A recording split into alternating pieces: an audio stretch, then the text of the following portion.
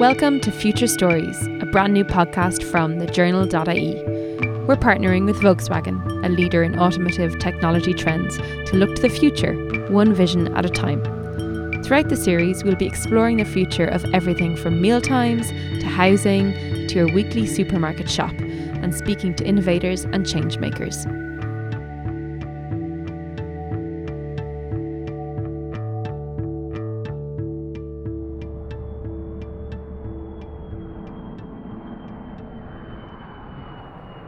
This week on Future Stories, what's the future of travel?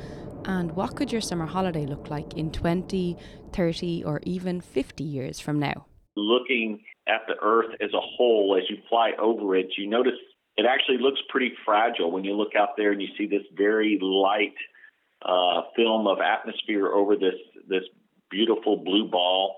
You get this sense that, it's fragile, and also you don't see any borders.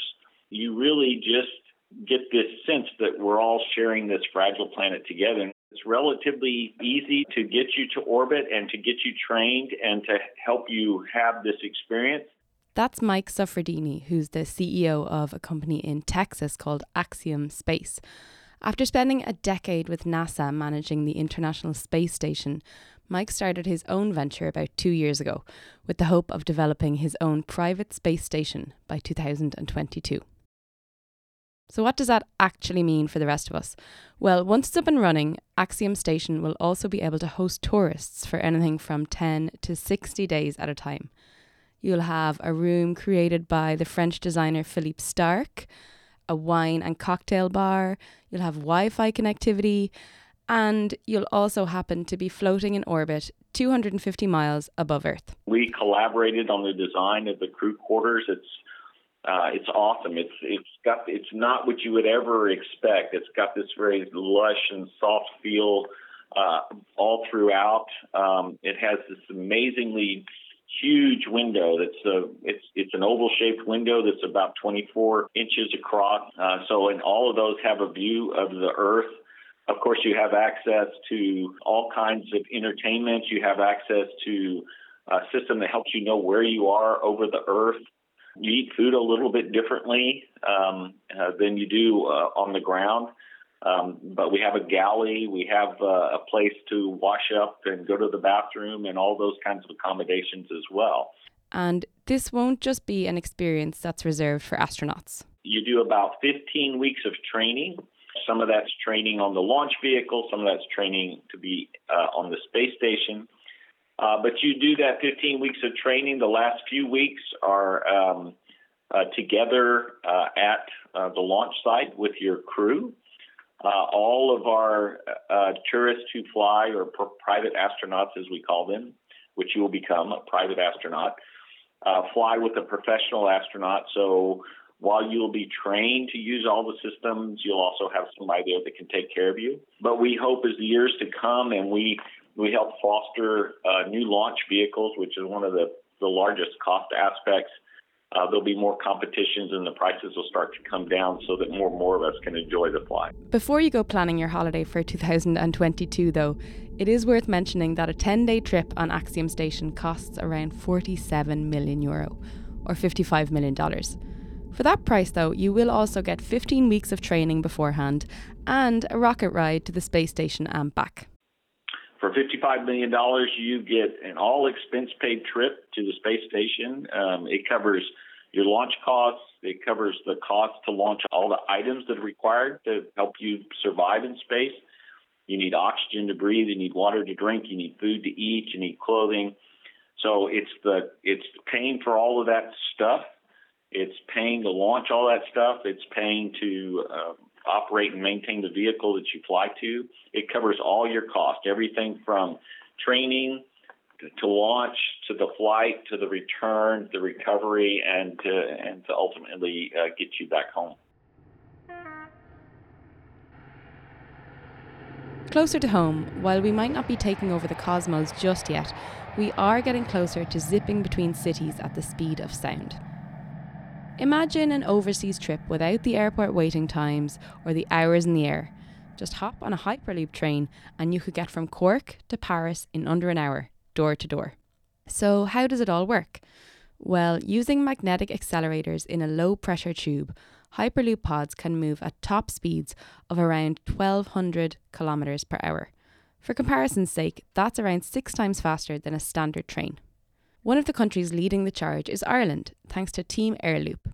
Last month, the team of Irish engineering students shipped their Hyperloop pod prototype from Dublin off to California for the finals of the SpaceX Hyperloop pod student competition.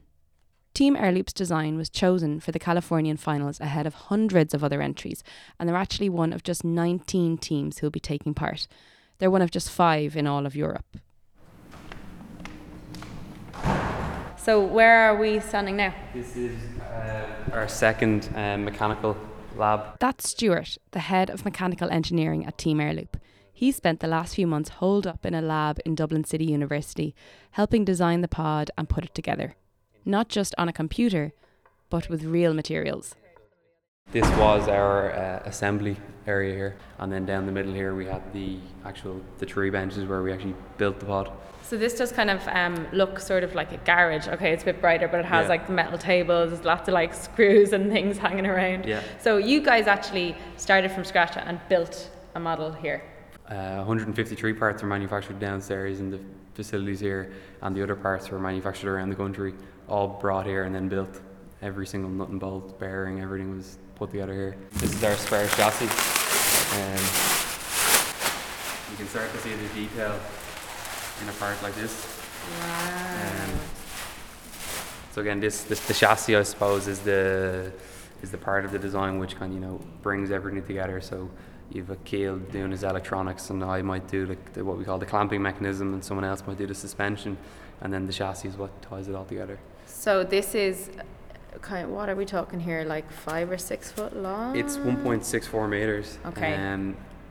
It's pretty long. Yeah, pretty long. So that's the total length of the pod. So this is sort of the body of it then? Yeah, like the spine. It's what holds everything together.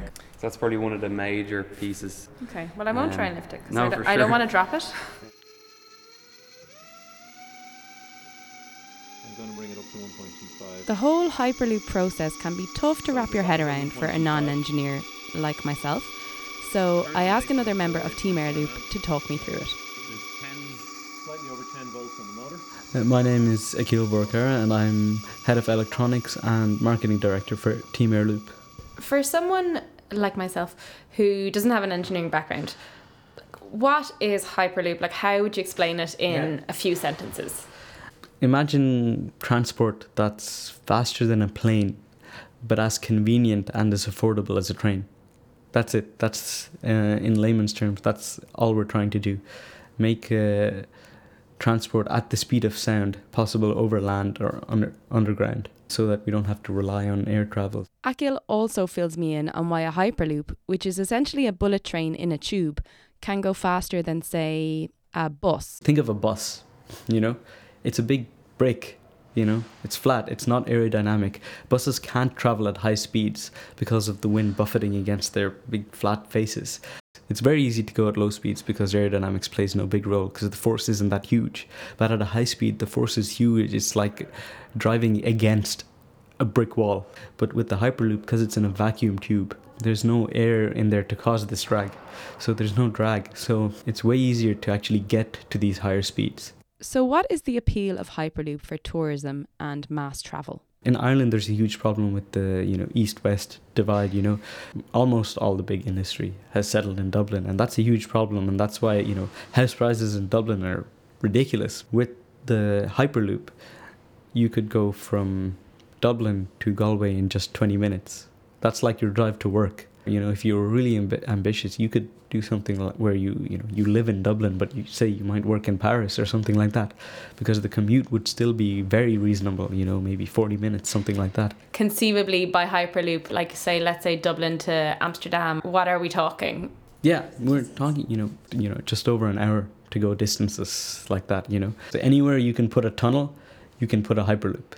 Akil has high hopes for the future of Hyperloop in Ireland and beyond.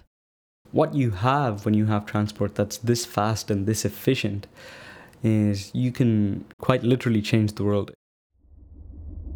Back in Houston, Texas, Mike Suffredini says that travel tech is changing how we travel, why we travel, and how fast we get there.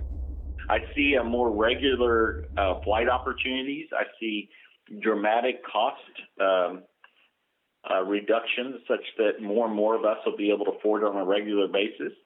I also see more than one place to go to. I would expect there to be more than just one major vehicle in Earth orbit that you can commercially pay to fly to available, and different ones specializing on different types of things. I will be following in the future with bated breath to see what happens. Great. Well, we look forward to having you fly with us someday. Yeah, I just need to raise the funds. Maybe once the price drops a little bit, I'll be first in line. Yeah. We'll keep you posted.